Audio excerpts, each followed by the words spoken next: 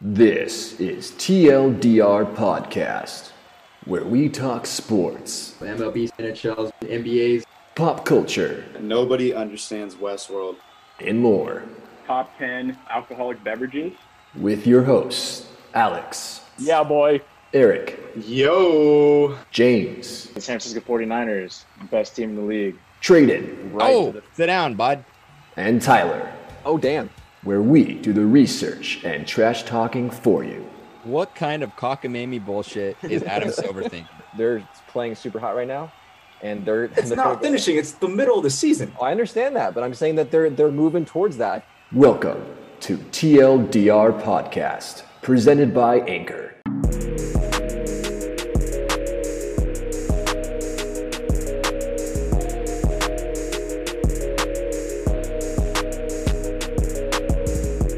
What's up, everybody? Welcome to episode 69 of TLDR Podcast. Everybody, we made it all the way to 69. I really never thought we'd get here, but hey, we're here. Well, by we, I mean Tradon and James. Eric and Alex are MIA tonight. They missed out on the best episode of the year, so sucks for them. But I was just going to say that. Like, that's the worst week for them to miss. What are you going to do? You know, life gets in the way.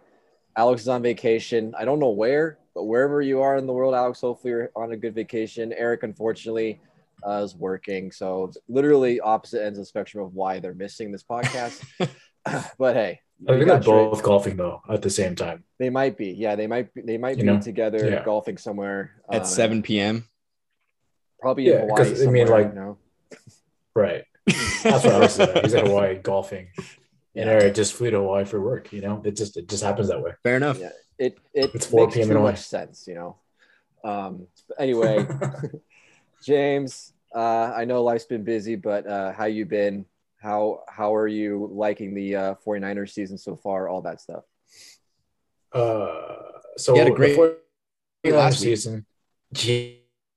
Yeah, this last weekend was great because they didn't have to stress about the Niners losing. So that was cool. But life in the 49ers are having a lot of similarities right now. It's all just hectic and anxiety-ridden and stress-filled just because it's tough. But on the bright side, there's always a silver lining to things, you know. Friends got engaged yesterday. So congrats, Berto and Danica, on your beautiful engagement that we were all a part of. It was good to be part of, for the most part. Tyler was late, per usual. Poor planning by Tyler. It is what it is. But he ended up being there at the end of the day where we got to witness Danica crying and Berto being super happy. At the end of the day, they popped champagne. We're all good. So congrats once again. Indeed. Congrats to those guys. I've known Alberto for almost 10 years now, which is crazy. So it was super awesome to see him and Danica get engaged. I was there for their first kiss. So it was awesome to see them, be there to solidify their love there with the engagement on the beach there at Crystal Cove. Super awesome moment. Super happy to be a part of it, even though I was a little bit late to the party, but I was there for the most important part. So that's all that matters. Tradon, you were on time. How are you? And how are you doing? No, yeah. I mean, I'm always on time. I mean, I try to be punctual. Tradon. I'm good. I mean, I wouldn't say work isn't quite as stressful in terms of hours as you guys, but there's just a lot going on in my life, which is, it's actually fun because there's been a little bit of a lull. So finally starting to see a little bit of ramping on that side, but the baseball I'm watching is fun. I mean, I've been enjoying watching some baseball. I didn't get to watch as much football as I normally do on a Sunday yesterday, but it was for a good reason, but it just was a little weird. I felt like I did not know what the hell happened yesterday. And I just had, you just open up your fantasy, weeks and you're like, oh, I won. Okay, cool. I had no idea because you're really not focused on that, but there are more important things sometimes, but not next week. Next week's back to normal. Yeah, indeed. Yeah. I don't think I watched a second of football yesterday. It was a crazy day. But yeah, definitely good to, we played hockey yesterday. We won again. The other team got really upset about it for some reason. Yeah, it's about time that we thought about moving up. Yeah, I don't understand. Why are you guys playing in such a scrubby league? I don't get, look, it sounds like it could be a kind of team and Tradon's an elite hockey player. Yeah, it could be kind of two-faced. It sounds, from one side, it sounds like the league puts us in there. Mm-hmm. And I don't know if that's because we want it. I'm slowly creeping to every player on the bench. Actually, I did this during the whole third period. I'm like, you guys think we could move up? And they're like, maybe. I mean, here's the thing. I think we'll lose more games, but at least they'll be competitive. Yeah, I definitely would agree. I think certainly the first three. I mean, our goalie has not given up a goal, I think, now for 8 straight periods. We probably outscored our opponents something stupid like, I don't know, what would you say, like 18-2 or something in 3 games. So yeah, I think it's not a bad idea to start thinking about moving up a division. If this is the theme for the whole season, I would be down because, like I said, and winning is fun, but it's not fun when you're winning, by 7 goals every game. It just gets to a point where there's no kind of competitiveness to it. You're just out there and not doing it. It's just, and I think it would be a jarring experience, but I think that we'd become a better team. Definitely, yeah, and I think that's how you get better is by being challenged. And there's maybe like 2 players on our team that are being challenged every night in our league. So everyone else, I think, is getting a little bit bored. But anyway, that's a future Empire Snipes Back saga to be continued. Currently, we're 3-0 and dominating everybody. So that's how that's going. So real quick before we get into Tradon James' segment, since I'm hosting this week and it is October and the MLB postseason is going on, we're just going to give a quick little recap and kind of update of where we're at with that. So on the American League side and the American League Championship Series, we have the Red Sox and the Astros. That series is currently tied 1-1. The Astros won game 1 5-4. Red Sox came back and won game 2 9-5. They are currently winning game 3 at Fenway 9-3. The Red Sox are putting on quite a show offensively. They have hit 18 home runs this postseason so far. The second most by a team is the team they're playing, the Astros, who have 8. So they have more than doubled the next team in terms of amount of home runs. They have hit 3 grand slams in this series already. They became the first team ever to hit 2 grand slams in one game. They're in game 2. Kike Hernandez is out of his mind. He's just slaughtering every baseball that comes within a strike zone for him. So the Red Sox are looking pretty good here through 2.5 games. A lot of people pretty much had the Astros, kind of running away with this series. But really, if you look at the matchup here, they're pretty evenly matched. They're 2 teams with high-powered offenses and 2 teams which, pitching-wise, aren't that great, especially with the injury to Lance McCullers Jr. on the Astros side. Like, this Red Sox pitching and the Astros pitching are pretty even, in terms of being not that great. You don't know what to expect, but offensively, it's going to be a shootout. So, James, what do you think of this series? Obviously it's still early. So we still got 7 games to go, but the Red Sox are looking really, really good to pull off an upset here. Is that how you're thinking this series will end up? Yeah, I think it's momentum. It'll like momentum based, just like every other sport. The Red Sox are rolling, man. Like you said, 18 home runs is a ridiculous amount in 3 games. That's crazy. It's the Red Sox, like I had mentioned earlier on, we had mentioned Chris Sale coming back, and you were like, oh, is he going to be the dude that makes this Red Sox team go? And I said, no. He's going to be a good momentum shift, and he's going to be a good locker room guy. But it's really going to be Kyle Schwarber, who was also acquired at that trade deadline. And Kyle Schwarber has been going off. He hit one of those grand slams today. He is an everyday kind of player who can hit well, and he's a good leader on top of that. He's a good dude. People love him. And I think him being on this team is really propelling this Red Sox team to be as good as they are. Yeah, it really is remarkable just how much the offense has carried this team. And, it's you see that almost every year, a wild card team that gets hot at the right time, and they just breeze through the postseason. And that's kind of what the Red Sox are doing. And, the Red Sox have that playoff magic. They've had it for a long time. That crowd at Fenway is unbelievable. Probably the best postseason crowd in all of baseball. It's amazing. So it should be a good, fun series. If you like home runs and you like big, huge run scoring games, this ALCS is for you. I think it's going to be that way for however it ends. It's going to be like close to 10 runs, 15 runs combined per night, easy. So, Tradon, what do you got? Yeah, I think the Red Sox are going to win this series. And I think it's because the Astros just don't have the ability to stop the offense. But I actually worry about the Red Sox playing either of you guys, either Dodgers or the Braves. because they give up a lot of runs. They're actually giving up a lot. Like they're maintaining their leads, but they're giving up a lot of runs to get there. And for a team that's very, very offensive heavy, or I'm sorry, not heavy, offensive strong, offensively sound like the Dodgers, I just feel like if they let that become a habit, it's going to bite them in the ass. I mean, they did that against the Rays. Yeah, they got out of there, but it's not like they didn't have to, scrounge to finish. I mean, yeah, the Astros are up 9-3, but they were up 9-0. Like they let them score in bunches, and that's just a scary recipe for, in my eyes. They got to be worried about the defensive side of the ball too. Oh, for sure. I think bullpens and late inning management is a huge part of the postseason. You're seeing that in the other series as well. Traditionally, the American League is very offensive heavy and the National League is very pitching heavy.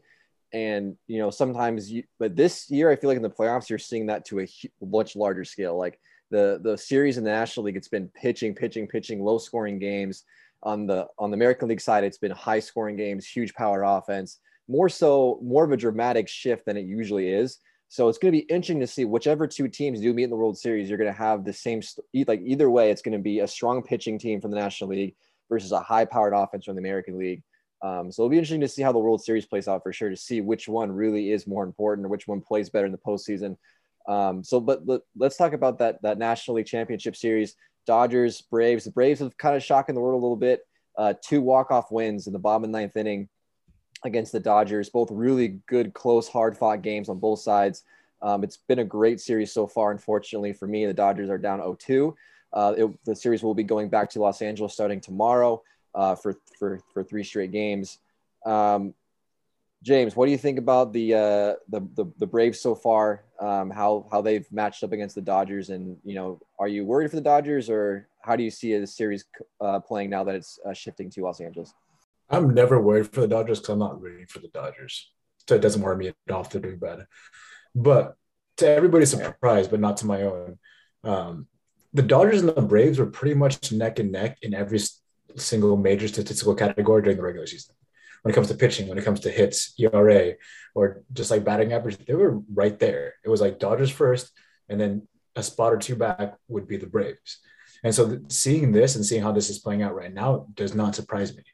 In the middle of the season, if this happened, I'd be like, whoa, this is crazy. But towards the end, the Braves really picked it up, and they really rose all their statistical categories, and they brought up the level of play to postseason level of play. And they've been playing at that postseason level of play for some time now. And that being what it is, they're used to this. The Dodgers, on the other hand, they kind of cruise here and there. They're used to being good.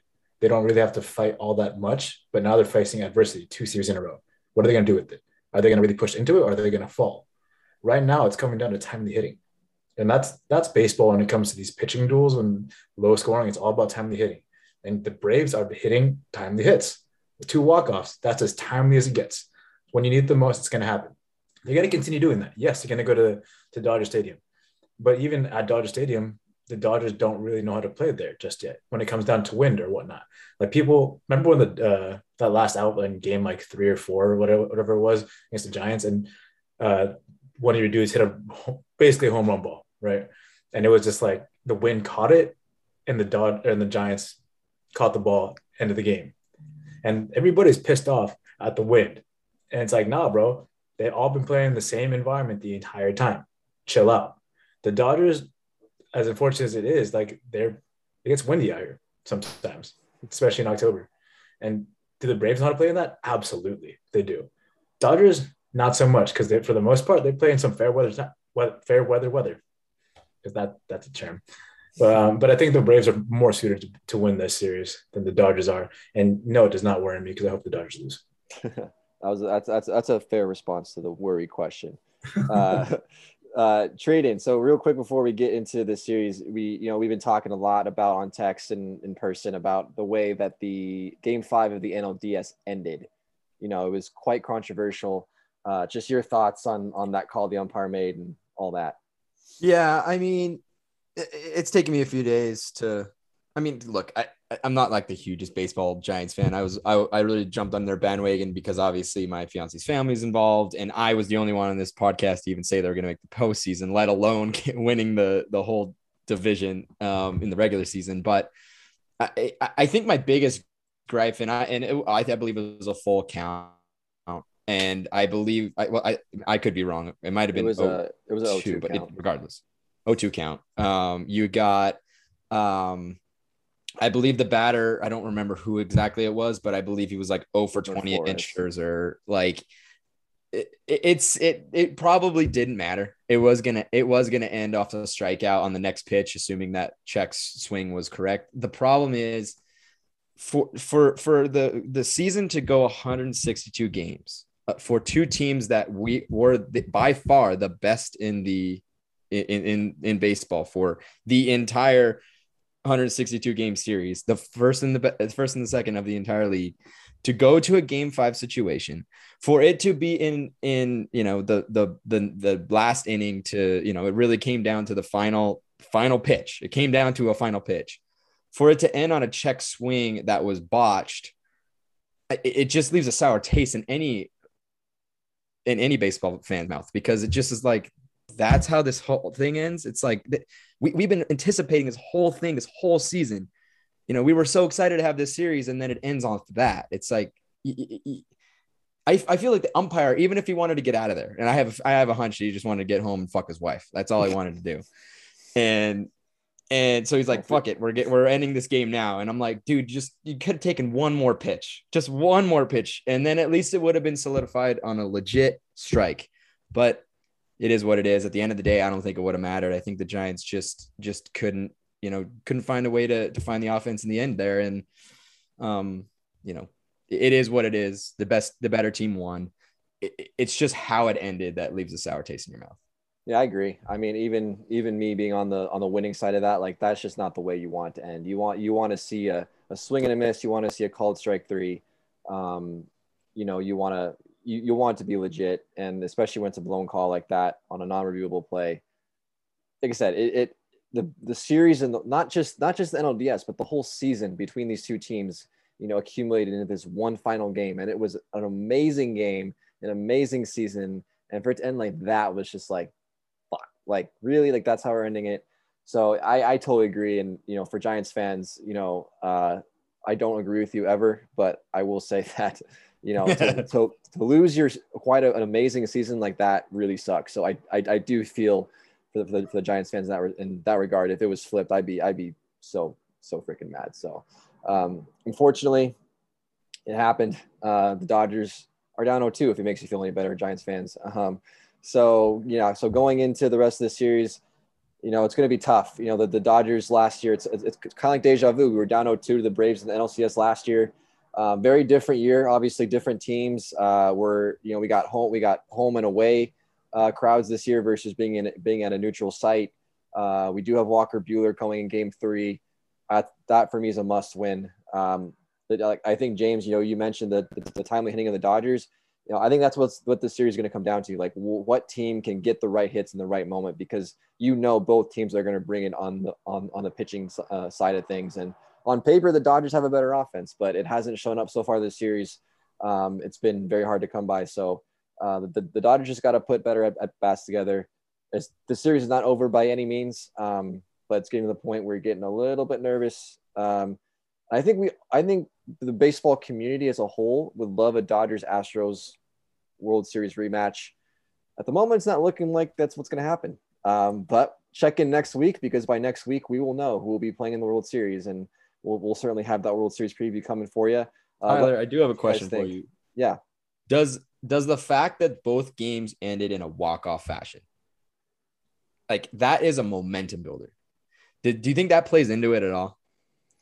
I mean, I think that's a bigger deal for the Braves than it's for the Dodgers. I think for them to beat Kenley Jansen and Blake Trinan, two of the most formidable bullpen arms in the game, to get walk-off hits off both of those guys is a huge confidence boost for that whole team. So I think it's a bigger deal for the Braves. I think for the Dodgers, I think that they've been around this. They've been in the postseason so much. They got so many veteran players on that team. They've been here before. They've been down. They tend to play better when they have their backs against the wall. So I'm not too worried about it on the Dodgers side of things, but I think it does definitely wake up this Braves team, and it gives them a lot of confidence, and it's going to make them harder to beat.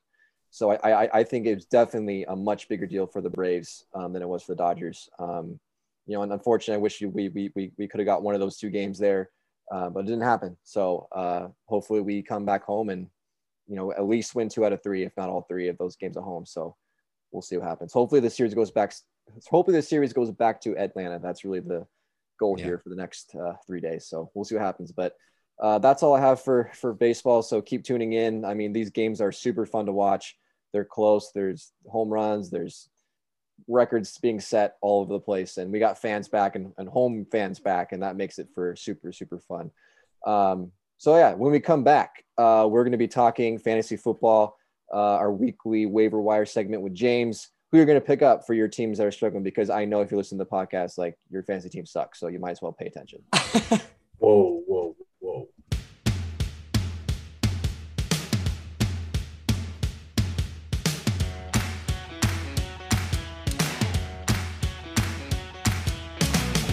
Welcome back, everybody. How's your fantasy season going? We're 6 weeks in, getting down to the nitty gritty. There's bye weeks. It's getting crazy. So James is going to help your team out right now. Who do you got to pick up to win week 7? James, what do you got? I got a lot because this week is crazy. But before we get into that, let's give a little status update for our fantasy league here. I won by probably about 50 points. I'm up to 4-2. Alex beat Tyler. Alex is now 3-3, and Tyler is also 3-3. So a battle right there. Tradon beat Eric. So Tradon goes to 4-2, and Eric is 0-6. Brutal. Eric is really bad at fantasy football. It's brutal. But like I mentioned, this is going to be a pretty big week for a lot of people, because a lot of people's teams are going to suck, because we have a lot of teams on bye, guys. First off, the Buffalo Bills are on bye.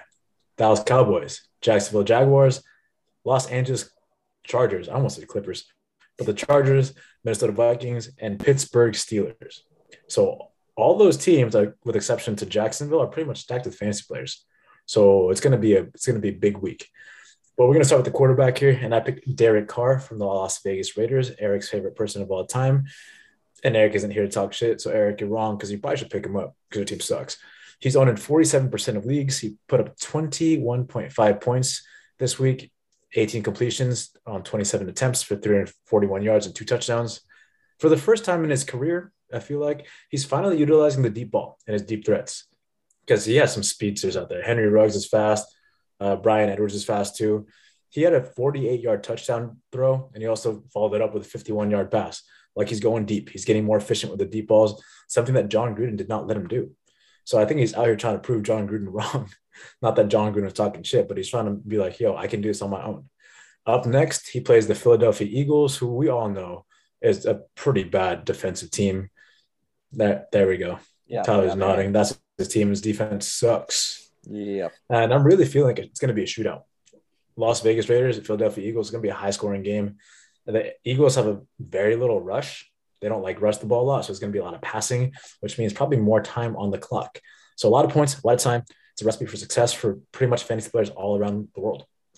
Tradon, what do you think about Derek Carr?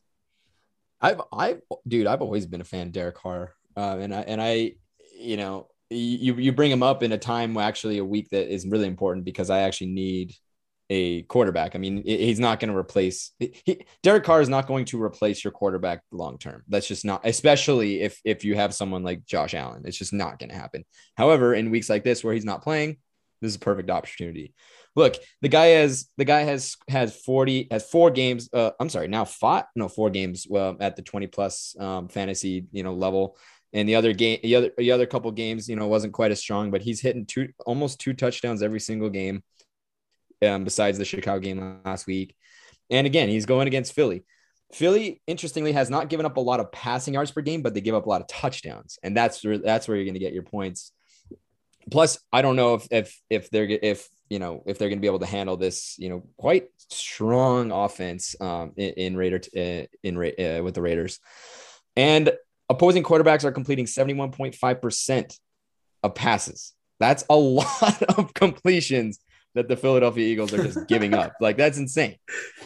So they're among the worst in the NFL, the Philadelphia Eagles. So unfortunately, I'm sorry, Tyler, this is kind of a perfect opportunity if you need a quarterback. Tyler, what do you think, man?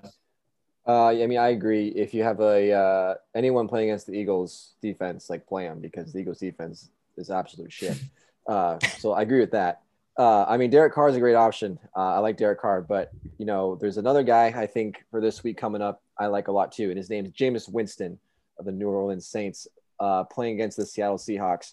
I mean, this Seattle Seahawks defense ain't what it once was. They've actually allowed on average 306 yards passing so far this season. Recipe for success for a quarterback. Jameis Winston, like I said, not going to replace your long-term quarterback, as Tradon mentioned. But if you're a quarterback, so far this season, he's put up 12 touchdowns and two picks and averaging 18.1 points per start. So putting up pretty solid numbers there. So if you're need for a quarterback, not a bad option. So if Derek Carr, he's owning 47% of leagues, Jameis Winston's only owning about 30. So if Derek Carr is not available, Winston might be a good second option there. That's pretty good. I was going to try and come at you with that, but damn, you made some good points. That's pretty so good. Tyler, way to show me off, my guy. That was good. Moving on to the running back position, another good running back streamer here is J.D. McKissick from the Washington football team. Owned in 46% of leagues. He put up 19 points last week, 8 carries for 45 yards, and also had 8 receptions for 65 yards. And most leagues out there are PPR leagues, not standard leagues, which means every reception is worth 1 point. So pretty much if you have a receiving running back, that helps you a bunch, aka look at CMC. He's the best running back in fantasy when he's healthy for a reason because he runs the ball and catches the ball, and that's what J.D. McKissick does as well. He is 1B on this team in terms of running back, and he's 1B to Antonio Gibson, but Antonio Gibson has a stress fracture in his leg, and so he's going to be in and out of the lineup because of that, and he also just popped up on the injury list with a calf injury. So 2 lower body injuries on 2 different parts of your body. It's going to be tough. He's going to be in and out of the lineup a lot more, take a lot more time off, which means more time for J.D. McKissick. He was already the third down back to begin with before Antonio Gibson went out. So he was out there getting a decent amount of points. Like before this game, before he got 19, he scored decently well. He was out there as part of the game plan before Antonio Gibson. He's going to be way more part of the game plan now. And also Taylor Heineke, as much as he threw deep in the wild card in the playoffs a couple years ago, nowadays he throws short. He likes his tight ends and he likes his running backs, and he does a lot of checkdowns and does safe throws. So that's going to be more on J.D. McKissick. Up next, it's Green Bay. Aaron Rodgers is still going to throw a bunch. Aaron Rodgers is going to score a lot of points. The Packers are going to be a lethal offense, which means the Washington football team will have to throw as well because the Washington football team's defense is not good. I had so many high expectations going into the season, but they're bad. So we're going to have to pass a lot more. If you pass a lot more, J.D. McKissick is going to get a lot more work. Tyler, what do you think? Yeah, I agree. Crazy thing with McKissick is I've had on the league that we're in, I've had Gibson and McKissick on my team since the draft. And I have not started McKissick 1 week, which he's like one of the biggest boomer bust players in the league. But as you mentioned, with Gibson being out now, this dude's a very, very good option to have in your running back slot there.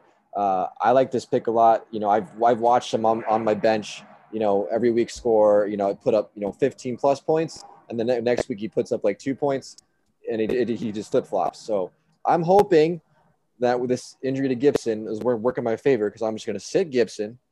I'm going to plug McKissick in there and figure out what else to do with running backs because I have none left. So, but at least I got McKissick on my team. So I'm going to start him this week.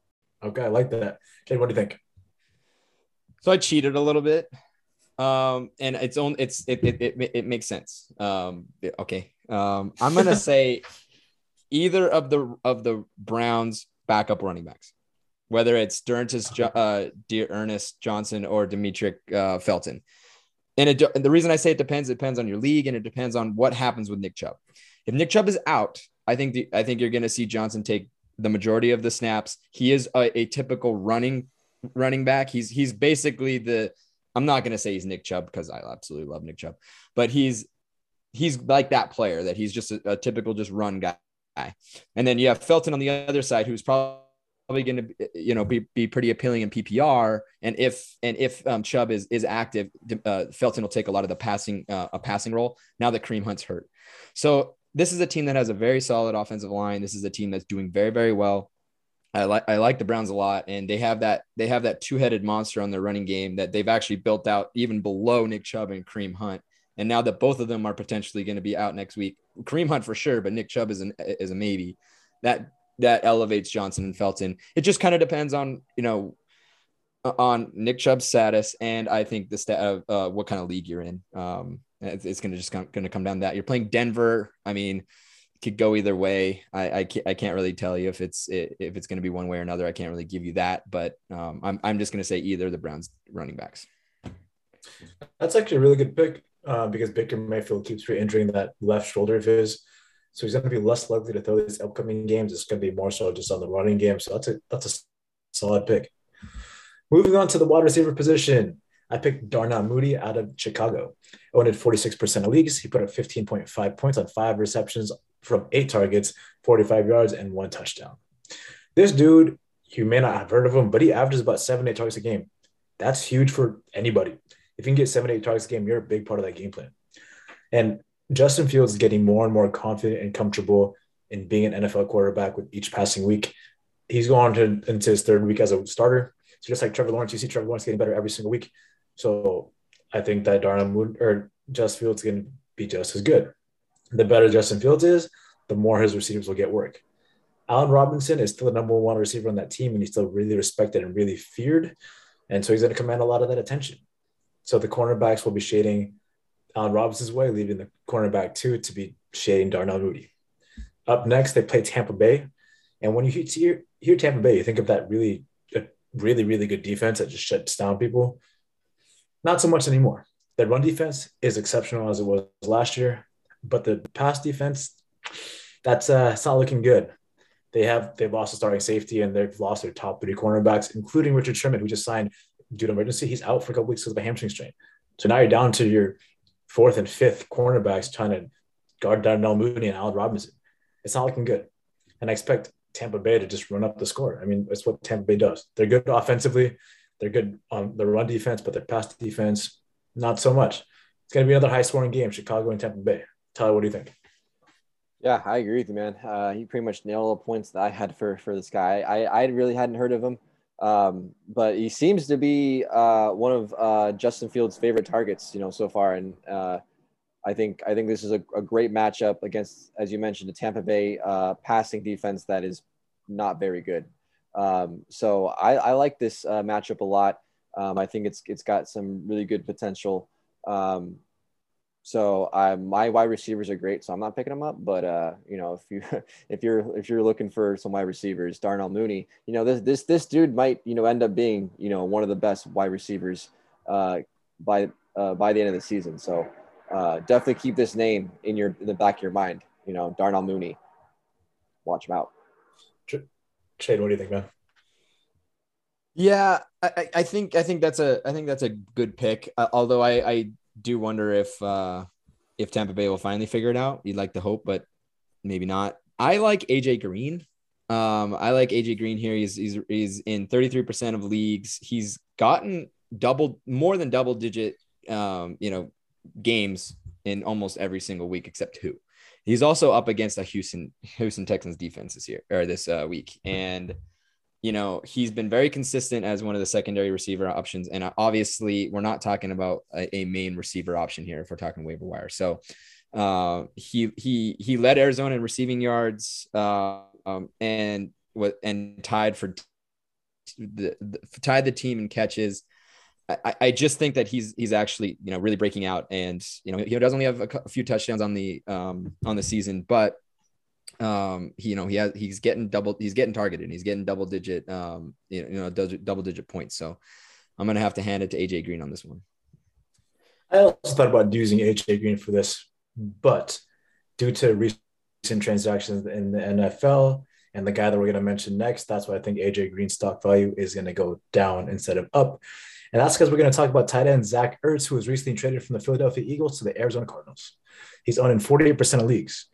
When he was with the Eagles and played against Tampa Bay, he put up 10.9 points, 4 receptions on 6 targets for 29 yards and a touchdown. I would pick up Zach Ertz in any league that he's available right now because the Cardinals offense is explosive. They are good in every level, where run game, or if it's the pass game, the deep pass game, the short, the mid, every aspect of their offense is good. The running backs, not so much, but Kyler Murray makes that up with his legs. And the Cardinals run on premise an air raid offense, which means it's predicated on throwing the ball mid to deep. They don't really have a short run or short pass game just yet because typically they use the running back for that. But James Conner isn't that good of a pass catching running back or a good route runner. He's more of a downhill kind of guy, which you see with the Steelers a while back. And this is where Zach Ertz comes into play. He's a tight end. Typically, tight ends are short route running receivers for the most part. And he's a better than average blocker. So he's going to help you there, and he's also going to be in a lot of plays. There's a reason why he was traded halfway through the year. The Cardinals needed another threat to take some of that pressure off of DeAndre Hopkins. There we go. Took me a while there. Take some of the pressure off him because for the most part they're shading towards him, and you can't throw deep if everything is either sucking into Kyler Murray or playing in the backfield, like deep in the later third. The safety is just playing deeper. If you have that middle ground covered up, that short game, short to mid with a tight end, that adds another layer, another dimension to your offense that you didn't have before. Next up, it's going to be Houston. Houston Texans are bad at defending tight ends. They're a bad team in general, but they're really bad against tight ends. They're the second worst defense against tight ends. They give up an average of 18 points per game to the tight end position in fantasy. So it's a perfect way for Zach Ertz to get out there and just show what he can do. Tradon, what do you think? Yeah, man, I have to agree here. I mean, here's the thing. You were kind of second string in, behind Goddard in Philly. And now you're going to a team that actually needs a tight end. You have a better offense. You have Kyler Murray, Tyler, better than Jalen Hurts. And you have no other competition at the position. I mean, you're the guy at that position. You're going to be able to take some of the targets away from DeAndre Hopkins, AJ Green, Christian Kirk, Rondale Moore. That's the only thing that kind of concerns me is the fact that that Kyler Murray already has so many options. But I think this is going to open up a huge option for him, especially in the red zone. And I think that this is going to be a big pickup. He might become your, given the fact that tight ends are so, weird, given the fact that he's going to take that helm now, don't be surprised if he starts to, run at a high level for the rest of the season. Tyler, what do you think? Yeah, I mean, first of all, to Zach Ertz, member of the Eagles, won a Super Bowl with us. Thanks for all that awesome memories. Best of luck in Arizona. I think he's going to be great there. I'm super sad to see him go, but I think it was time actually for him for his tenure there and in Philly. So I agree. I think he's going to be a great pickup, and I think he's going to be a great fit in Arizona. But for week 7 of this fantasy week for tight ends, if Zach Ertz is not available, I think this guy, Ricky Seals-Jones of the Washington football team, that's his actual name, against Green Bay. Yeah, I know. He used to be a Cardinal. Fun fact. Boom. He was the number 2 tight end behind Logan Thomas. Logan Thomas is hurt. He's going to be out for a couple more weeks. He was the number 1 tight end last week and put up 15.8 points. Not too shabby. Look for that similar production again, because he's pretty much their tight end. So I think Washington uses tight ends fairly frequently. So he's their guy. So I think picking up a tight end that's number 1 tight end on a team that can put up some points is rare, I think. So I think that's a pretty good option for you. Ricky Seals-Jones. Ricky Seals-Jones is a good pick for week 7. I agree. I do like Zach Ertz overall for the entirety of the rest of the season. But until Logan Thomas comes back, it is Ricky Seals-Jones' job. So good job, Tyler. Everybody, hope you guys enjoyed. Eric, you need to do some of this, man. Like, your team sucks. Pick somebody up, please. Make it more competitive. Everybody else, good luck this week. It's going to be a tough week. Thank you, James. Best of luck to your fantasy team. Hopefully some of our advice helps you win week 7. We're going to take one more break, and when we come back, we have our last segment of the pod already. It's a short one. Tradon is going to go through his puck moments after the first week of the NHL regular season. With health concerns on the rise, it's as important as ever to keep your people safe. Dimer isn't another BS COVID company. They've been developing their tech to kill germs and save lives since 2014. Daimer's original UVC products have won them partnerships with some of the best technology companies in the country and earned them a spot on Time Magazine's Best Inventions of 2020. Daimer started out disinfecting airplanes. Now they're in hospitals, athletic facilities, hotels, classrooms, basically anywhere people might have been sick. When it comes to keeping your players, employees, guests, and customers in your facility safe, trust Daimer. For TLDR listeners, they are offering free disinfection as a service in select areas. So that means they will come disinfect your facility for free. You can take them up on this offer by visiting DaimerUV.com and at DaimerUV on social media. Use code TLDR for your first disinfection as a service appointment for free. That's Daimer, like diner with an M, as in Mike Trout. Ever heard of him? Kill more germs, prevent more infections, save more lives. DIMERUV.com.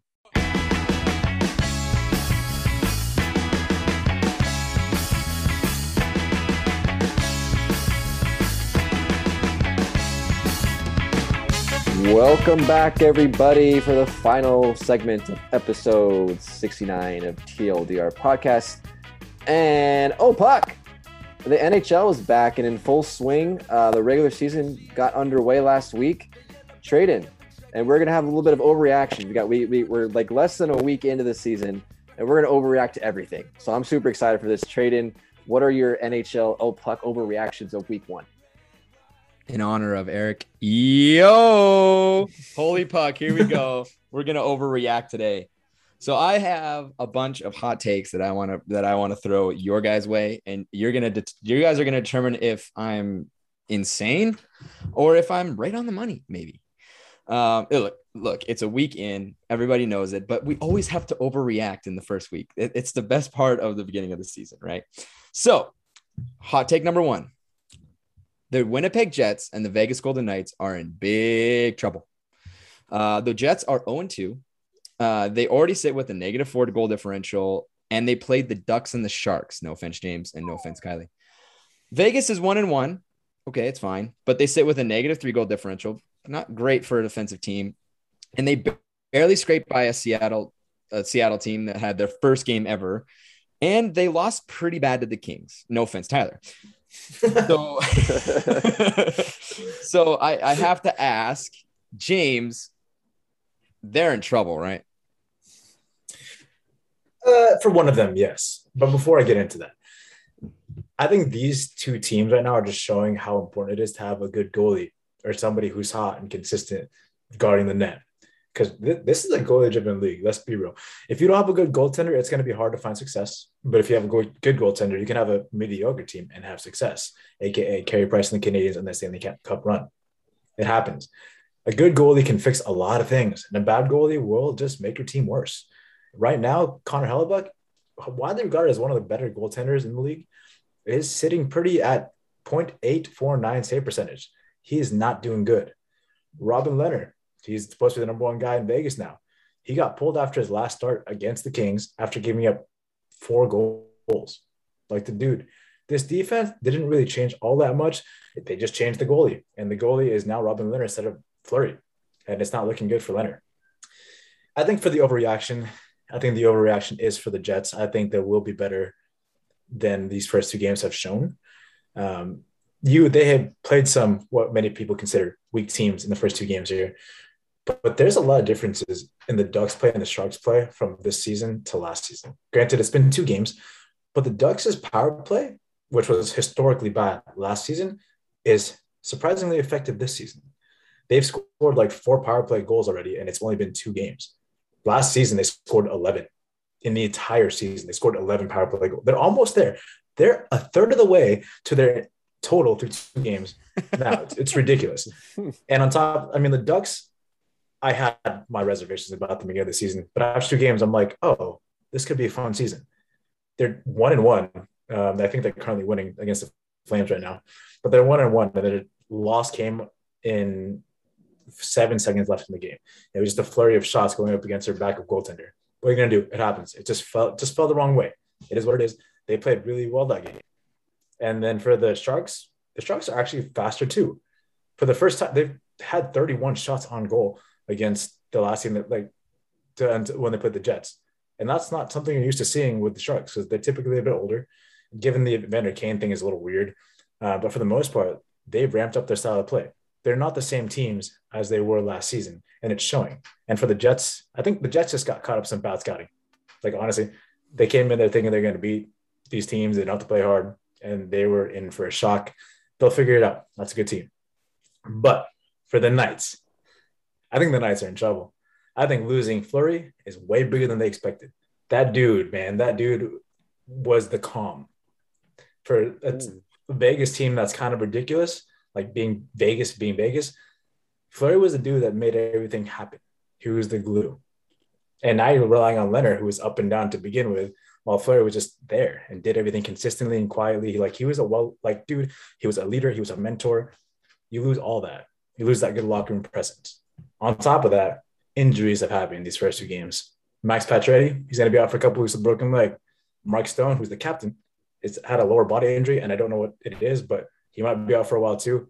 So now you lose Fleury, and then you lose your captain. And you're in the midst of this almost losing to a brand new team, and like they're barely scraping by. It's not looking good for the Knights, man. Overreaction? No, it's a real reaction. Knights are in trouble. Woo. Well, at least I'm half right. To defend my take on the Jets, the reason that I'm a little nervous about the Jets is they're in a very, very, very competitive division. Probably the most competitive division, which is actually could combat my discussion about the Golden Knights because they're in the shittiest division. So they have a little bit more leeway. But at the end of the day, you're probably right. I'm probably overreacting on the Jets. They're a very good team. Connor Hellebuck just needs to pull his head out of his ass. Watch, he's going to do it against the Oilers. He always fucking does. I mean, that save percentage and that goals against is scary. But I think that they'll figure it out. They're a good team. But maybe I'm right. Maybe I'm right about the Vegas Golden Knights. Okay. Second take. The New York Islanders are the absolute shittiest team in New York, in the New York City area. That includes the Rangers, Devils, and the Islanders. The Islanders are 0-2-0 after 2 games. They give up an average 5.5 goals per game against very good teams, against the Carolina Hurricanes and against the Florida Panthers. This isn't you got to be able to play against good teams. You're in a hard division. They are shitty, dude. Tyler, am I crazy? Just a little bit. 2 games. 2 games. All right, this Islanders team, they're going to be fine. Barry Trotz, he's going to figure this shit out. Some teams get off just too slow starts. It'll even out. Why I have confidence in that is the Islanders are such a good, sound defensive team. And obviously last week we talked about, the first month of the season tends to be higher scoring because teams are kind of adjusting to everything. And on top of that, this year we have that cross-checking crackdown that's definitely going to lead to a lot more goals, and it definitely has. I mean, you look at the scores every night, you're seeing like 7-5, 5-4, like really high scoring hockey games across the league. It's not just the Islanders that are giving up a lot of goals. Everybody's giving up a lot of goals. All right, so that's really the main thing. They're such a good defensive sound team led by the same guy that's made them so defensively sound and had success. I don't see any reason why this Islander team is not going to be successful, and they're definitely going to be better than the Rangers and the Devils. The Devils, they got some good young talent. They've got to some exciting start this season. I think they're going to be better than they were last year. Rangers, I thought, underperformed last season. I think that they're going to be in a playoff mix this year as well. But I think the Islanders are one of the favorites to win that division, much less they're going to definitely, be in a playoff spot when it's all said and done. They lost to Carolina and Florida, as you mentioned, 2 very, very good hockey teams. The Islanders are not going to put up a lot of points. They're not an offensive juggernaut like those 2 teams are. So they're trying to figure out their defense. Obviously you think you would like to have it figured out from game 1, but sometimes it just doesn't happen that way. So I'm not worried about the Islanders at all. By the end of the season, they will be the best New York area based team when at the end of the season. Also, I was looking at their schedule, and I want to make sure I read this right. They don't have their first home game until November 20th. Wow. What? I didn't notice that. So I want to make sure. I think I read that wrong. There's no way they're on. I looked it up through ESPN. I did not cross-reference, which I was going to cross-reference with NHL or whatever. I did not do that. But it looks like they start the season off with a 12-game road trip. In all of October. That's ridiculous. Like they don't have a home game until November 20th. I think you're wrong. Tradon, I think can't be correct. Tradon's looking November 20th. Yeah, I'm right. What? Isn't that crazy? I was like mind blown. I mean, who the fuck had who with the NHL scheduling department had a grudge against the New York Islanders and gave them that is nuts. Freaking 12-game road trip to start the season. So like they're not gonna have their home opener until after Thanksgiving. It's fucking crazy. Wow. Well, Thanksgiving's after that, but that's fine. Right before Thanksgiving. you were bang on until there. Oh no, dude. Around Thanksgiving. Yeah. That take that I had is definitely insane. It's definitely insane. They're going to be fine. They're definitely. Although I will say, I got to give my props to the Devils. They're showing some real spark with Dougie Hamilton. The Rangers, they just haven't cranked up, but that team is better than they were last year. They're going to be. They could have made the playoffs last year if it wasn't for the way that the league was structured. They would have made the playoffs. So I'd be worried about that team too. I don't know what to make of the, I don't know what to make of the rest of the division. This division is going to be tough. This division may be the toughest in terms of all the teams close. I don't know what to expect out of Philly, but Columbus is doing very, very well, surprisingly. Pittsburgh is, doing very well without their two big shots. So it's a tough division. Do I think that the Islanders are the worst in New York City region? No, but I do think that I do want to tip my hat to the Rangers and New Jersey Devils. I think that they're going to be better than they were last year, just given the fact that they've started so strong. All right. So this next one of four, is for both of you because both of you are involved with this. Okay. Here's my take. A California team will be challenging for a playoff spot. So all three California teams sit with at least a 500 record. I know like 500 is 2 games. Regardless, but they're close. Okay, they got wins. There's some teams in this specific division that don't have any. So there you go. Should we expect a California team to be vying for a playoff spot? And if so, which one? Try to keep your bias at the door, but you can bring it in. It's fine. James, go. So, okay, remind me again how these playoffs work. So to everyone forget what happened last year. Fuck the last year. It doesn't matter. How it works is the top 3 teams in each division top 3, and then the next 2 in that conference are the wildcard teams. So theoretically, a division could send 5 teams, but it's supposed to be 3, and then 2, whoever the next 2 in the conference.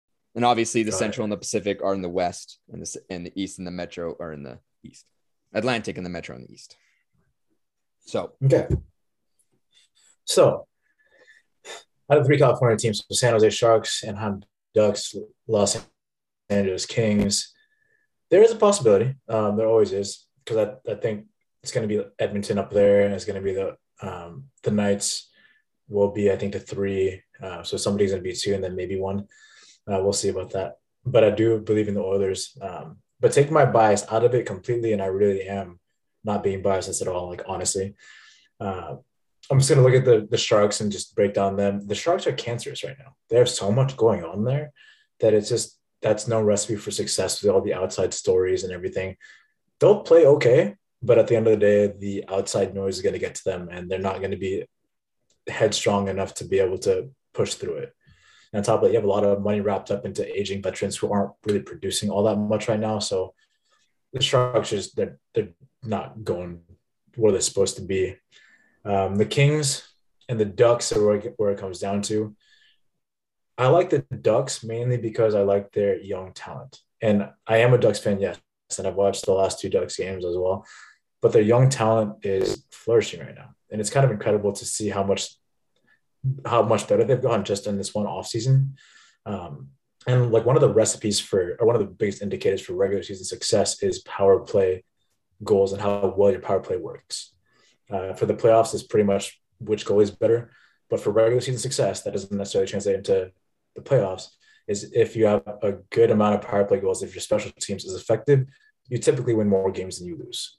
Especially now with all this cross-checking going on, there's going to be a lot more penalty minutes, a lot more people going on PKs. So the better your power play is, the better you'll be. And the Ducks power play is incredible right now. You have Trevor Zegras running it, yeah, and Jamie Drysdale and Shattenkirk. They're good point guards for this type of offense with the fast movingness of it. And Ryan Getzlaf is now not even a center in the power play. He's more on the left wing with his right-handed slap shot, trying to do his best of screen, which doesn't really work out, but it's still something better than nothing. I like them over the Kings because there's already some drama going on with Philip Deneau. Like, he's already not liking the way he's being utilized with the Kings, and it's been 2 games. And he was supposed to be like this acquisition to help them become better. Not necessarily the best, but he's supposed to make them become better. And he's already causing problems, and that's tough. So I just like the way that the Ducks young players have progressed over what's going on in LA. All right, Tyler, what about you, bud? Yeah, before we get into that, I actually haven't heard about the Philip Deneau issue. Check Twitter. Check Twitter? Check Okay. Twitter. Well, it's hard for me to give a take on it because if I don't know the background details, but whatever. I was going to say, yeah, I'm super excited for the Kings and Ducks season battles because I think these 2 teams are both very evenly matched and they're 2 very exciting up-and-coming teams this season. But I definitely think there's a really good shot that one of those 2 teams is going to be vying for a playoff spot, especially when you look at, I think the Western Conference is very top-heavy, like 4 or 5 teams that are like pretty much locks. And then after that, it's really in both divisions is kind of up for grabs. So there's a lot of opportunity for a team like the Kings and the Ducks to make a move at a wildcard spot. I think that the middle part of the Western Conference is going to be really tight all season long. So, I mean, obviously, to be honest, trying to get my bias in the door, I do like the Kings better. I think that they just have guys that are a little bit more – they have way more veteran presence than the Ducks do. Kopitar, first game, hat trick. Doughty scored that first game. Brown scored that first game. These are guys that have been around for a long time. They've won a lot of cups. Jonathan Quick, isn't maybe the same level of players as he once was, but he's still there to kind of mentor Cal Peterson, who's kind of our next guy going in. So I think for me, both those teams have a lot of young talent, but I think the Kings have the edge with the experience and that veteran presence who are still putting up numbers. Kopitar is off to a great start. Deneau and Arvidsson, 2 other free agent signings that we got, both have also scored goals in the first 2 games. So I think that the veteran presence the Kings have, I think, is going to help them be more successful this season and have a chance at making a playoff spot over the Anaheim Ducks. Whew. Okay. Yeah. So my take here is not really hot at all. This is fine, especially because the Pacific Division I think is the most questionable in terms of what the fuck's going to happen, because it's definitely shittier than the rest of them, but we're all shitty, so it's okay. All shitty together. I firmly believe. I mean, going back to my first one, Vegas I think is going to figure it out. Seattle's a wild card. I don't know what the fuck to think about Seattle. I mean, they lost 6-1 today, but they played pretty solid. I don't know where the goals are going to come from. That's my biggest worry about them. Calgary, we kicked their ass. Fuck Calgary. So that's all I have to say about that. Vancouver, I don't know what to expect out of Vancouver. I do expect that Edmonton is going to be in the top. I think that it actually leaves an open spot for a wild card spot, for a third spot to vie in from one of the California teams, and they're going to fight. I think all of them are going to be able to fight.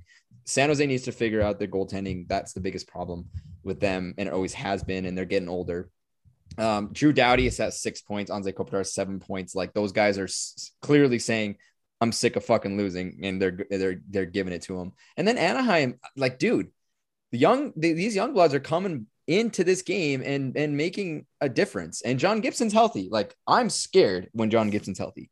So I think all 3 of these teams, probably more so the SoCal teams at this point, are who I would think they're going to vie for a third spot. To be honest with you guys, I don't think that they're going to be in a wild card position. I just think that the Central is too strong, and that's who's probably going to be vying for a wild card. They'll be better than our mid to bottom teams in the Pacific, and it's just how sometimes it works. So I don't think that takes too hot. You guys don't think that takes too hot. I think it's because the Pacific Division is such a fucking wild card, and nobody fucking knows. Last one. This one's my favorite. You guys get to tickle my fancy now. Okay, so I want to tickle you. So last week, 69, you got it. Last week, James and I were at a bar last week, and James asked me, he's like, dude, why are you so hard on your team? Why are you so hard on the Oilers? Well, it's because I just objective and I just am sick of losing, and I just want them to win. However, there is two shining spots, but we're going to talk about one who I like to talk about every single moment of every single day, and that's Connor McDavid. Okay. My take, he is going to break 150 points this season. So what that would mean is that he would continue his clip at 1.88 points per game. If he did that, he'd be about 154 points on a full season. Right now, he has 2 assists in the first game, 3 assists, and he got a hat trick last game against Calgary. He plays the Ducks on Tuesday. So James, is that a hot take? Or if it's not a hot take, what's your over under for points for Connor McDavid this season? How many has he? What's the highest you've scored in his career? 113, but that's at like 1.4 goals or points per game. So last season was his best season on a per game basis. And how many goals? How many points? 1.8 was last season. I think he does it. I really do. He's gotten better and better each and every year. A couple times ago, or not times ago, but like maybe 5-6 months ago, we talked about Connor McDavid and how the Grays just keep getting better and better because they find the small things in their game and they improve upon them. It's no longer the big things like, how do I shoot my shot better or skate better? It's no longer that. It's more the intricate details about every little thing that lets you be 1% better than you were yesterday. And as small as 1% is, over time and exponentially, that grows and makes you a better player. And he finds the smallest things in his game and improves upon them and is more fundamentally sound because of them. And we've just seen every single season he gets better. His points go up. The Oilers will win if Connor McDavid scores at least 2 points. It's just statistically bound to happen. It's like they're a good team when Connor McDavid plays well. And you can say that about anybody ever. Like when Michael Jordan played well, the Bulls probably won. It comes down to that.